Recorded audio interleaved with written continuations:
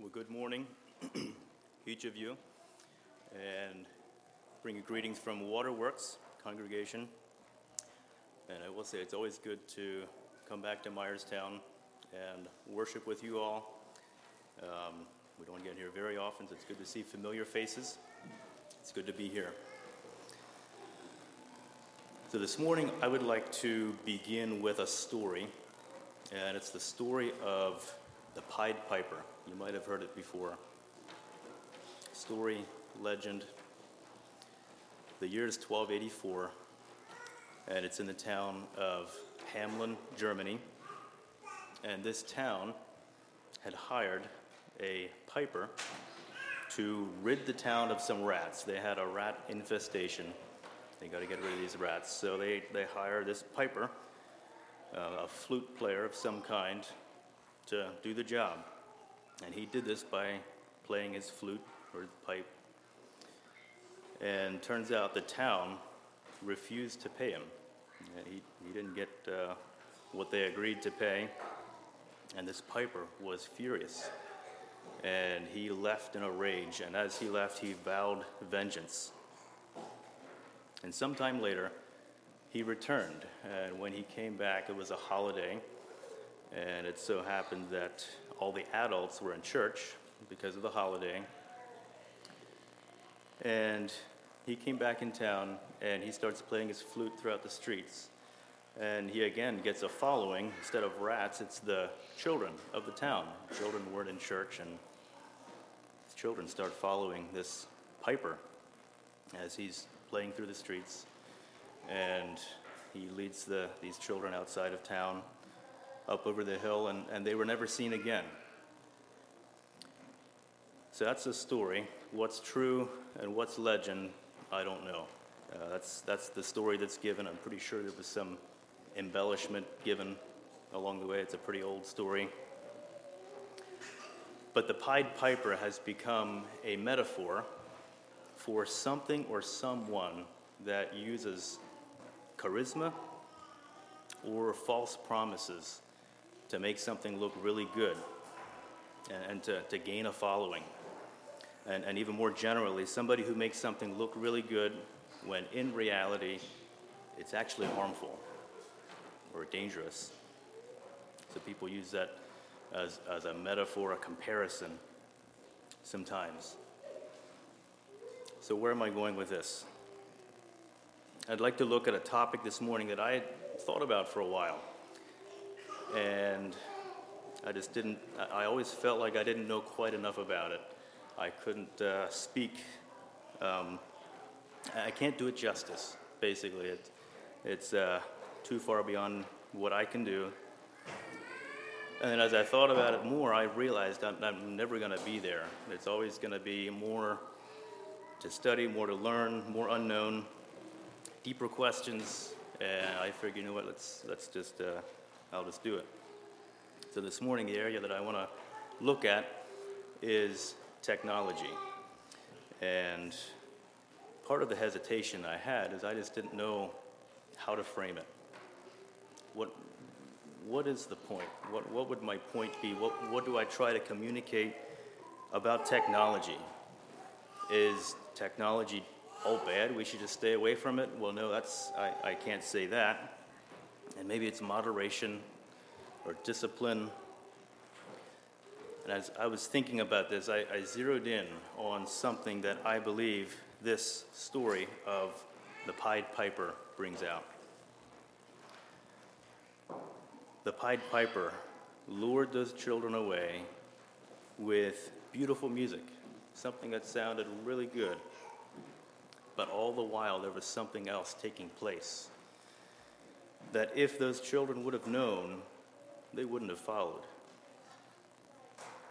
And I believe in the same way, as we look at all these questions of technology today, and there's so many questions that come up. What about this? What about that? I think there's all kinds of appeal and allure to get the latest and greatest. But there's also a side that's not as readily apparent, and it's not in the advertisements, and it can be easy to miss if we're not paying attention. And I'm not saying that we're all marching to our death like the Pied Piper, but I think there are times when we would make a different decision if we would know everything from the start. So that's the approach that I have in mind as I think about this topic. And before I start, I do want to give a definition of technology. It's a very broad term. What is technology? It can mean anything new, something that lets you do things that you couldn't before. And we have it in all kinds of different areas of trades, floor covering. There's technology in floor covering. And farming is the latest thing that you can do something you couldn't do before. It's very broad. But when I say technology, I'm not referring to the broad sense, but more specifically, the devices that we use, the things that we interact with on a day-to-day basis. Probably our phones, primarily, computers, maybe the applications that are on our devices, the internet, and that's what I have in mind as we look at this subject. There's different passages that you could look at. I was thinking about what passage do I go to. Thinking about this, I thought about 1 Corinthians 6, where Paul says, all things are lawful, but not all things are expedient. There's some things that just aren't helpful. Even though that they might be lawful, they're not helpful. Or you could go to Hebrews 12:1, where it talks about laying aside every weight and every sin. And obviously the sin we need to get rid of, but the weights as well, something that's holding us back. I think you could apply that as well. Or 1 Corinthians 9, where Paul talks about running the race and compares Christian life to running and striving to win. And he says he disciplines his body. Are we exercising discipline? And I think each one of these could be used, thinking about this topic. But the passage that I want to look at is Ephesians 5. Thinking of a little bit different approach to it. And you can turn with me to Ephesians 5. I'll read verses 1 through 17. The main focus I want to look at is verses 15 through 17, but I think the context is helpful. So we think about what leads up to these verses here, and I'll reference some of the beginning of the chapter as well. So Ephesians 5, let's read Ephesians 5, starting verse 1. Be ye therefore followers of God, as dear children, and walk in love, as Christ also hath loved us, and hath given himself for us an offering and a sacrifice to God for a sweet-smelling savor. But fornication and all uncleanness or covetousness, let it not once be named among you, as becometh saints. Neither filthiness, nor foolish talking, nor jesting, which are not convenient, but rather giving of thanks. For this you know, that no whoremonger, nor unclean person, nor covetous man, who is an idolater, hath any inheritance in the kingdom of Christ and of God. Let no man deceive you with vain words, for because of these things cometh the wrath of God upon the children of disobedience. Be not ye therefore partakers with them. For you were sometimes darkness, but now are you light in the Lord. Walk as children of light. For the fruit of the Spirit is in all goodness and righteousness and truth, proving what is acceptable unto the Lord. And have no fellowship with the unfruitful works of darkness, but rather reprove them. For it is a shame even to speak of those things which are done of them in secret. But all things that are reproved are made manifest by the light, for whatsoever doth make manifest is light. Wherefore he saith, Awake thou that sleepest, and arise from the dead, and Christ shall give thee light. See then that you walk circumspectly, not as fools, but as wise, redeeming the time, because the days are evil. Wherefore be ye not unwise, but understanding what the will of the Lord is. I think I'll stop there. So what is Paul saying here in Ephesians 5? And I like to think of Ephesians as basically split into two different parts. So chapters 1 through 3, he's talking about theology and doctrine, how things work. This is who you are in Christ, and this is how you are saved. And it's the mechanics, it's the theology, chapters 1 through 3. And then chapters 4 through 6 are more practical. And this is where we get the real life applications and the nuggets that we like to pull out. And that's chapters 4 through 6. So the first part, he's saying, you are Christians, you have been saved. And then the last part, he's saying, now act like it and live it out. Let it be lived. And chapter 5 is part of that application section. And we see verse 1, it starts off with a call to follow God. Be followers of God. And I like the way the New King James puts it, imitators. Be imitators of God. Just like children imitate their parents, we imitate our Heavenly Father. And we walk in love because Christ loved us. And there's things that we put away. Looking at verses 3 and 4, a list of things that are the works of darkness. We put those aside. Have no fellowship with those. That's works of darkness. We don't walk in the darkness, but we walk in the light. And he mentions that those who do such things incur the wrath of God. That's verse 6. Because of those things comes the wrath of God on the children of disobedience. It's a call to remove yourself from any association with those deeds, works of darkness. That's not who we are. We're children of light.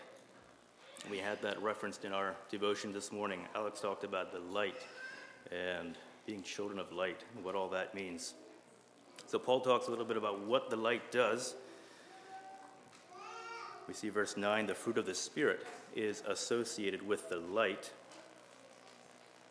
And verse 10, we're proving what is acceptable to God, finding out what God's will is. What does God want?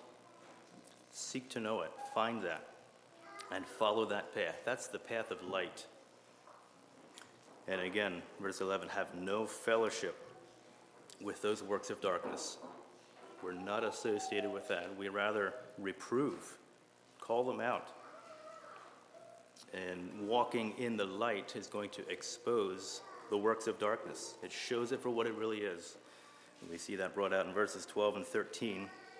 The light makes manifest, make things known. When you turn the lights on, you see things for what they really are.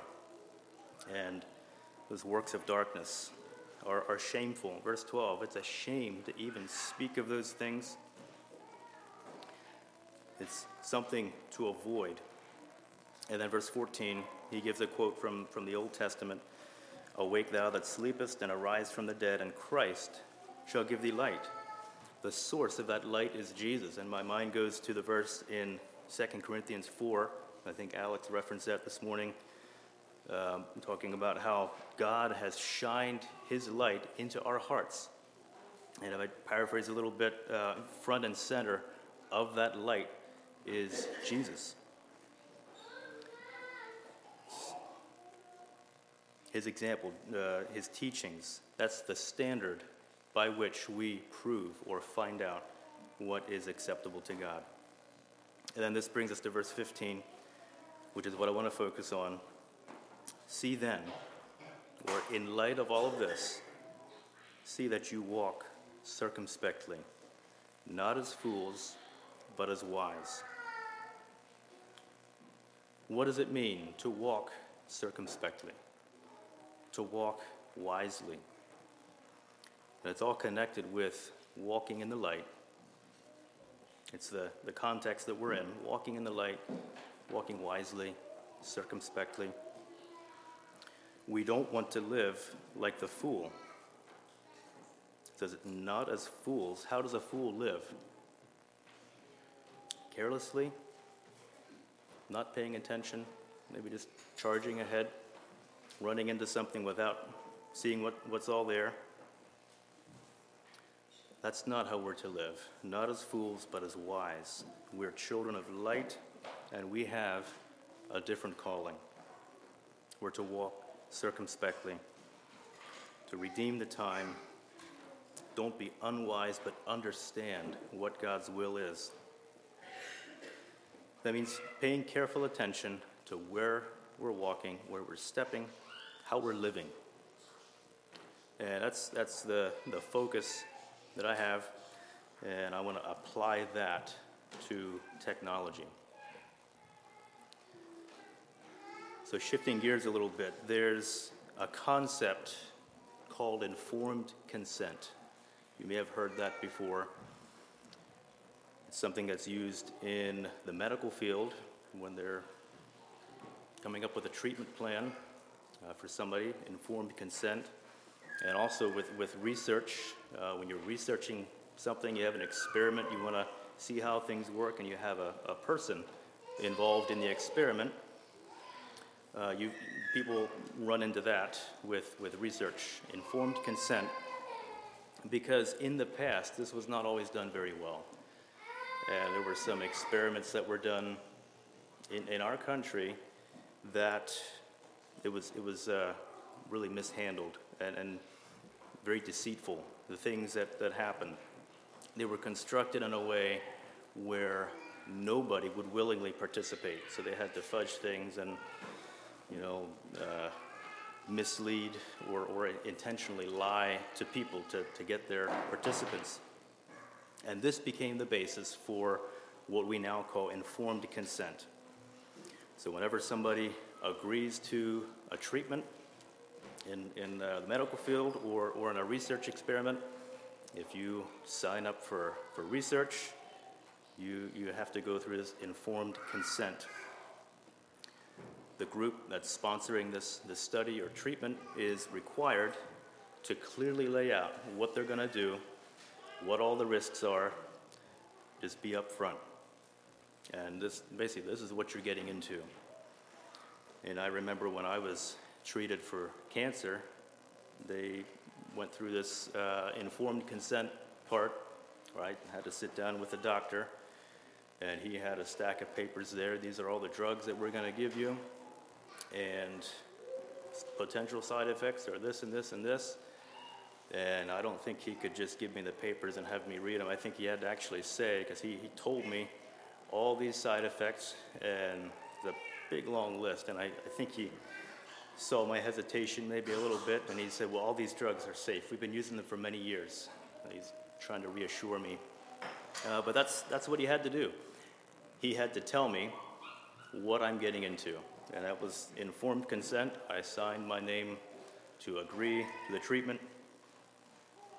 Informed consent. And I think equally important is this idea of informed consent when it comes to the decisions that we make regarding technology, the things that we choose to incorporate into our lives. I think so many times people just don't know. And if you don't know, you can't make a good decision. So how do we make those decisions? What factors are we considering? I think so often all we hear is the music from the flute. Look at what this is going to do. Look at how much better, whatever it might be. But we miss the fine print. As they say, we don't always check all the factors. We don't see where it might be leading us, how it might be changing us. And as we think about walking circumspectly in this area of technology, it means taking careful consideration of what this might do. To walk or live our life not as the foolish person, just charging ahead, but as a wise person, being careful, looking around as we take our steps. And I think along with that, it means being informed. Because we have to know if we want to make a good decision. So what are the risks? We live in an age where it has become well documented what can and does happen. The risks and losses that come from the digital age that we live in, you could say, the era of Instagram and TikTok, whatever else there might be. And it's the world that we live in. So I think we owe it to ourselves to carefully consider, to know how to navigate this world that we live in. I did a search, simple Google search for dangers of technology. And it's amazing. There is page after page of websites that list out negative impacts of our technological age. There's books written about it. People talking about the effects, what we're dealing with now because of technology.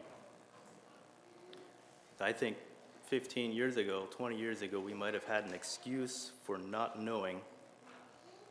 But I think today there's plenty of evidence that shows genuine reason for concern. And maybe to say, you know what, let's maybe limit this or exclude this over here. Some things that I found interesting as I listen to different people talk and see different things. Did you know that Steve Jobs did not let his children use an iPad? And Steve Jobs, if you don't know, is the co-founder of Apple. And he's developing this product, the iPad, but it didn't go into his house. And the Snapchat CEO of Snapchat revealed that he limits his children's screen time to an hour and a half per week. I don't know what those children's ages were, but an hour and a half per week, that's about 13 minutes per day, which really, if you look at the average screen time worldwide, it's a fraction of the average. I remember doing some research and looking into average screen time. If you want to be astonished, go look at average screen time worldwide. It's not just America, it's all over the world. It's in the range of 6, 7, 8 hours even. It's incredible, the amount of time spent on screens.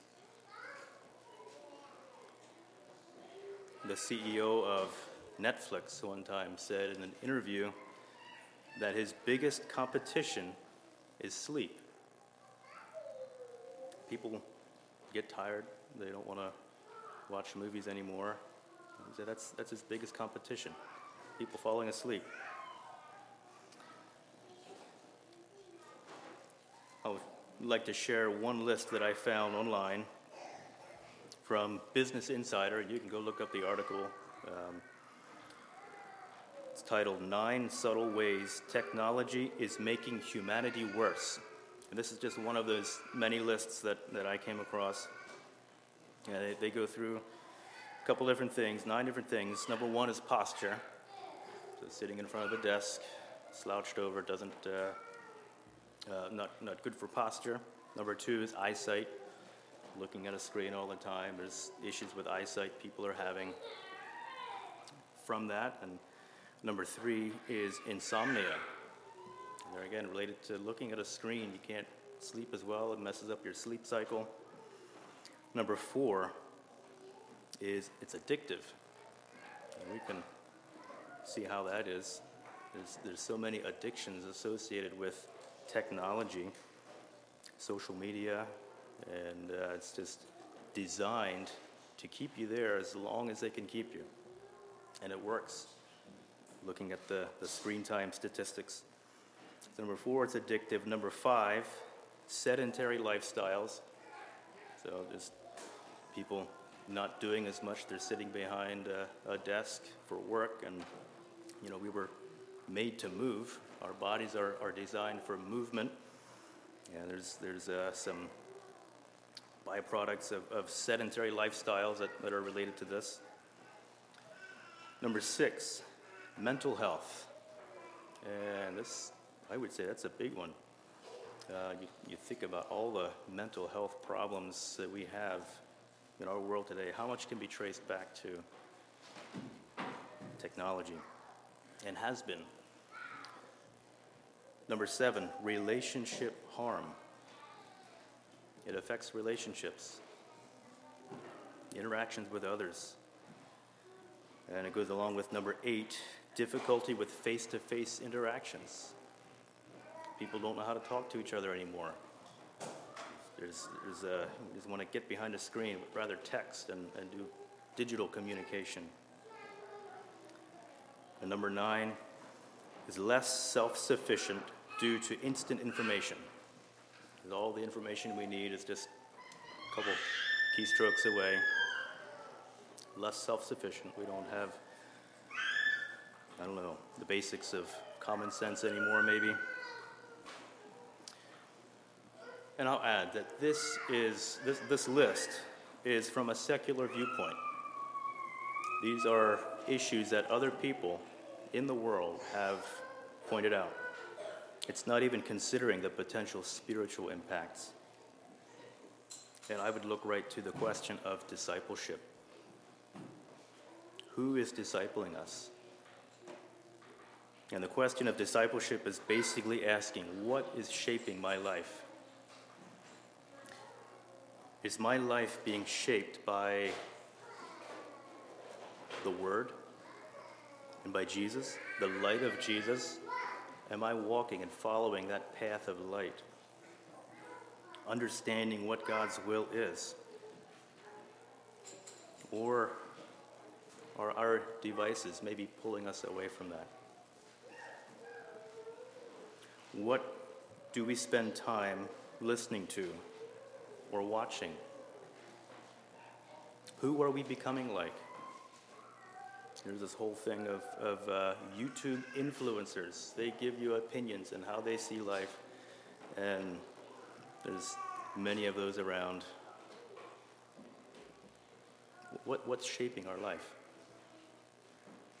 Our world is willing and ready to disciple us, and it has far-reaching influence, and it has many disciples. But we are children of light. And I say any influence that takes us away from Jesus and walking in the light needs to be dealt with. That is from the devil. We need to seriously consider what might be taking us away from that path of light. So I have a couple practical points, things to think about to help us navigate, to think wisely. And there could be more. I have 6 that I wrote down, and maybe you could think of more, and we can talk about those after the service. There's so much to say about this. Like I said at the beginning, I can't do it justice. But 6 things that I have practical points to help us. Number 1, ask the right questions. I think many times we ask the wrong questions, and the question is asked, what's wrong with that? And sometimes it's asked with incredulity, like you really think there's a problem with this? Like, come on. Where does the Bible say that's wrong? Where's the verse about that? And it'd be nice to have a Bible verse for every question. Well, here it says it right here. Thou shalt not own a smartphone, have a Facebook account, whatever. But we don't. But I think that's the wrong question to ask. Instead, we should be asking questions like, how is this going to change me? And what am I going to lose by doing this or getting this? I don't know if any of you have read the book Surviving the Tech Tsunami by Gary Miller. I remember reading that a couple years ago. And I'll just say it's an excellent resource. And he tackles this very question here of technology and likens it to a tsunami, just this huge, all-encompassing wave that's just hitting us, and we get lost in it. How do we think right about technology? And the main point that stood out to me from that book, it's been a couple years, I don't remember everything he said, but anytime that we're faced with a question about technology, what do we adopt? Should I get this or not? Is simply to ask the question, what would I lose by doing this? Or maybe what would change? How could this change me? And we can look at decisions that others have made and see where it led other people. It's easy to see what we're going to gain because that's in the advertisement, that's in the big bold letters. But every time you gain one thing, you lose another. How often do we take time to consider what we might be losing? And that's part of walking circumspectly, to carefully consider, what am I getting myself into?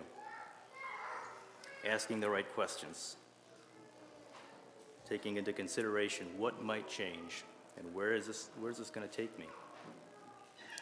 And I had to think, generations ago, one or two generations maybe, our people took a stand against TV, and they considered what was going to be lost.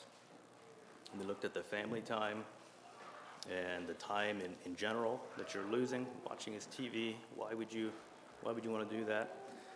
And even more, the outside influence that's going to come right inside the home. And they said, no, we don't want to do that. And it was easy enough at that point to make a hard line. We're not going to have TV. And I think each one of us would look at that decision and say it was the right one. I think we still hold to that today, for the most part. We don't have TVs, but the issues have grown so much more complex. Things like the internet is now anymore. TV is right on your phone, whatever you want. We have this outside influence coming in. It's like Gary Miller described, it's just a tsunami. How do we navigate? How do we make these decisions? We get lost in all these questions. And the difficulty comes because there are so many legitimate things that we can do. We can do good things. There are a lot of good things that we can do with the internet, with smartphones and all that. But how do we deal with the other things that come along with it? We need wisdom, and we need to ask the right questions.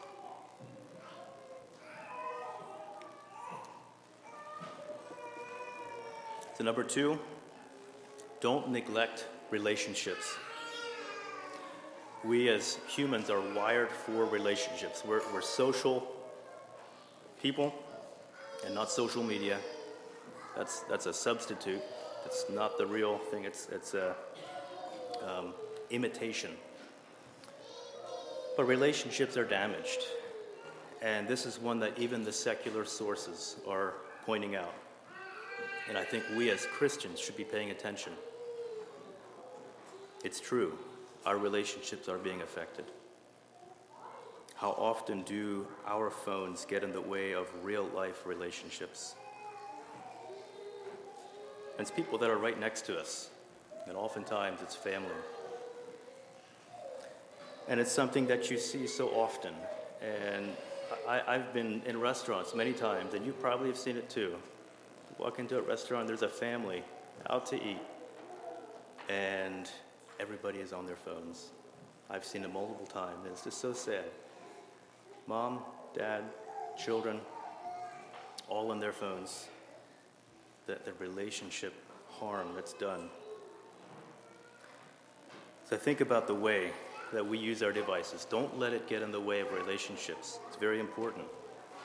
Number 3, beware of wasted time.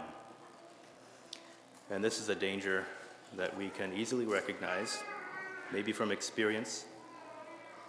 It's far too easy to waste time on our phones, doing meaningless things, really. YouTube, social media, don't get me wrong, there's some good things, positives, but I'd say for the most part, the time wasted could be better spent other places. There's no end to a Facebook feed. You just keep going and going and going, it never ends. And there's actually a word for that. When you keep scrolling, it's called doom scrolling. You're just going over and over. It never ends.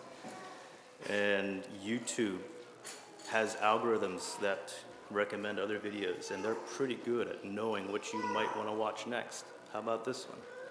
And it's intentional. It's designed to keep you on as long as they can.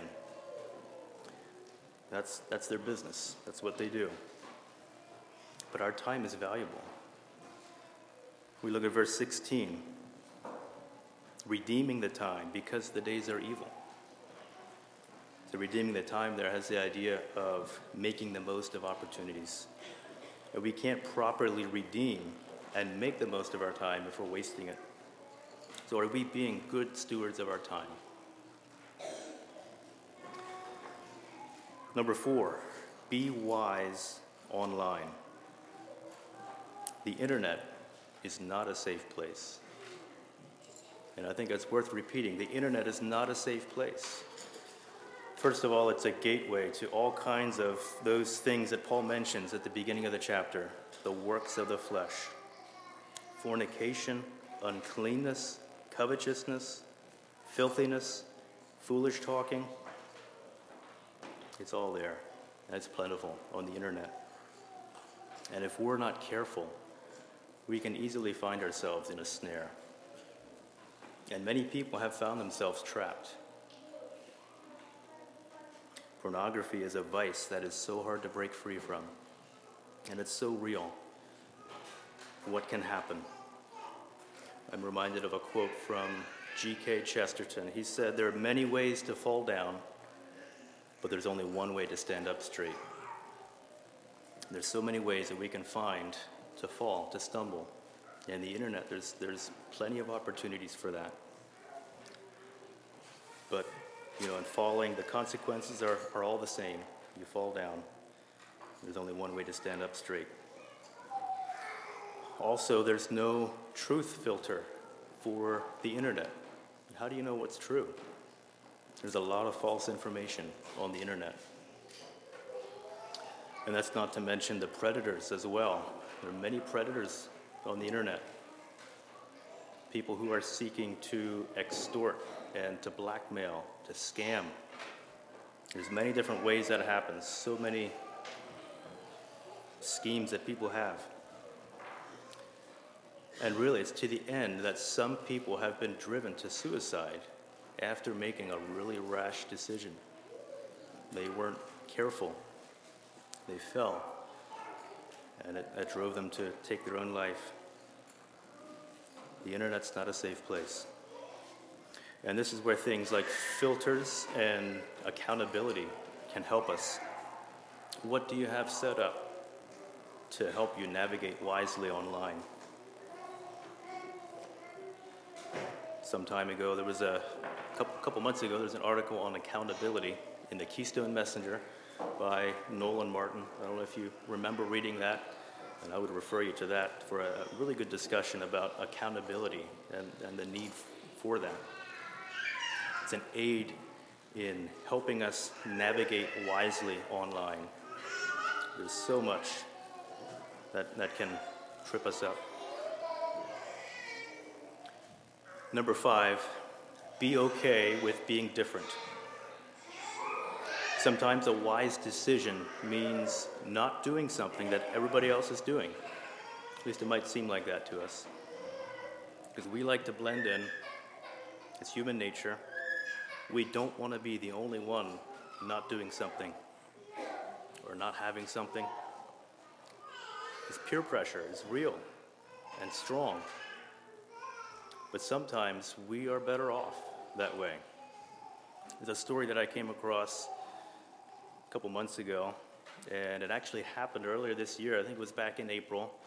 In Michigan, there was a 7th grader named Dylan Reeves, and he was riding home on the school bus the one day, and he noticed the bus driver was having some kind of medical emergency, and the bus was starting to veer off the road, and Immediately, he jumped up, went to the front, grabbed the steering wheel, guided the bus off the road, and he called to the back for somebody to call 911.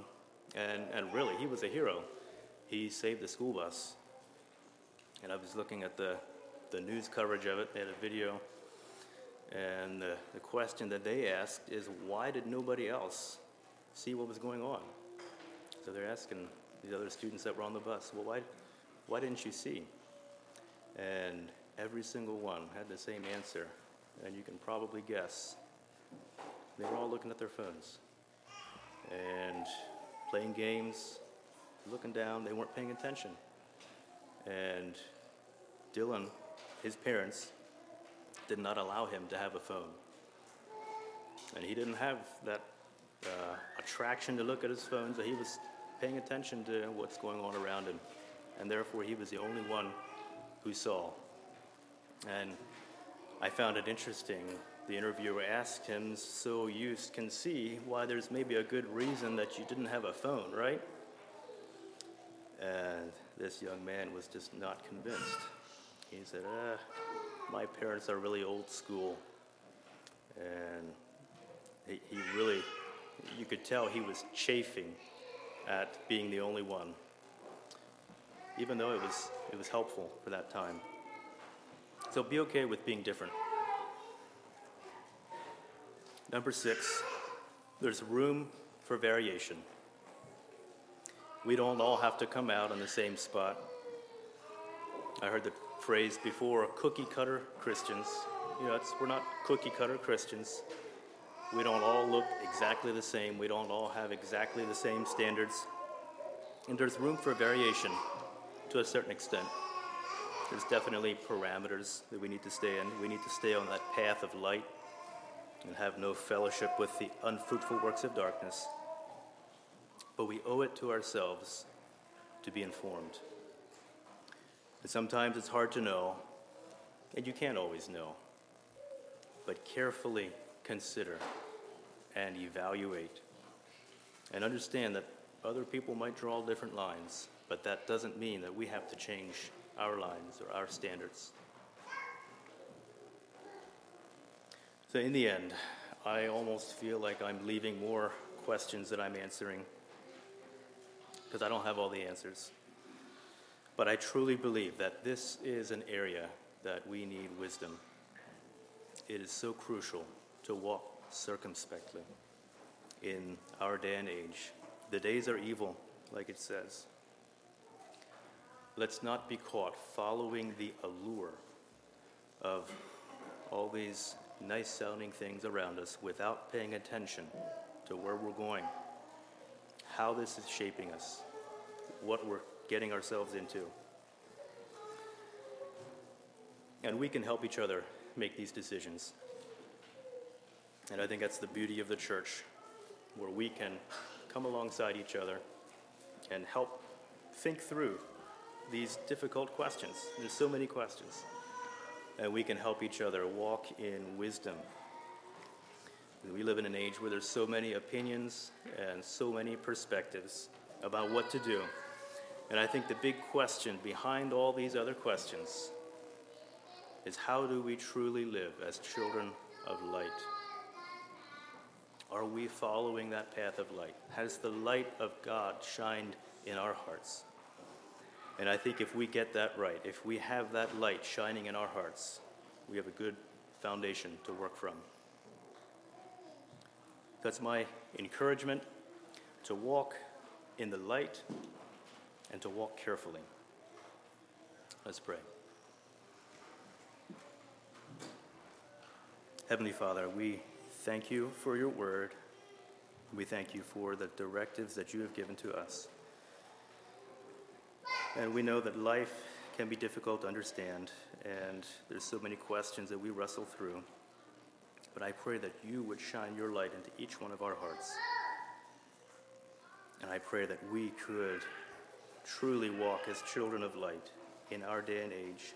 And as we wrestle through these other questions, I pray that we could walk circumspectly, that we could seek out your will. And I pray for your blessing on each one here as we strive to do that in the days ahead. Would you grant us your wisdom and your mercy for each day? Pray this in Jesus' name. Amen.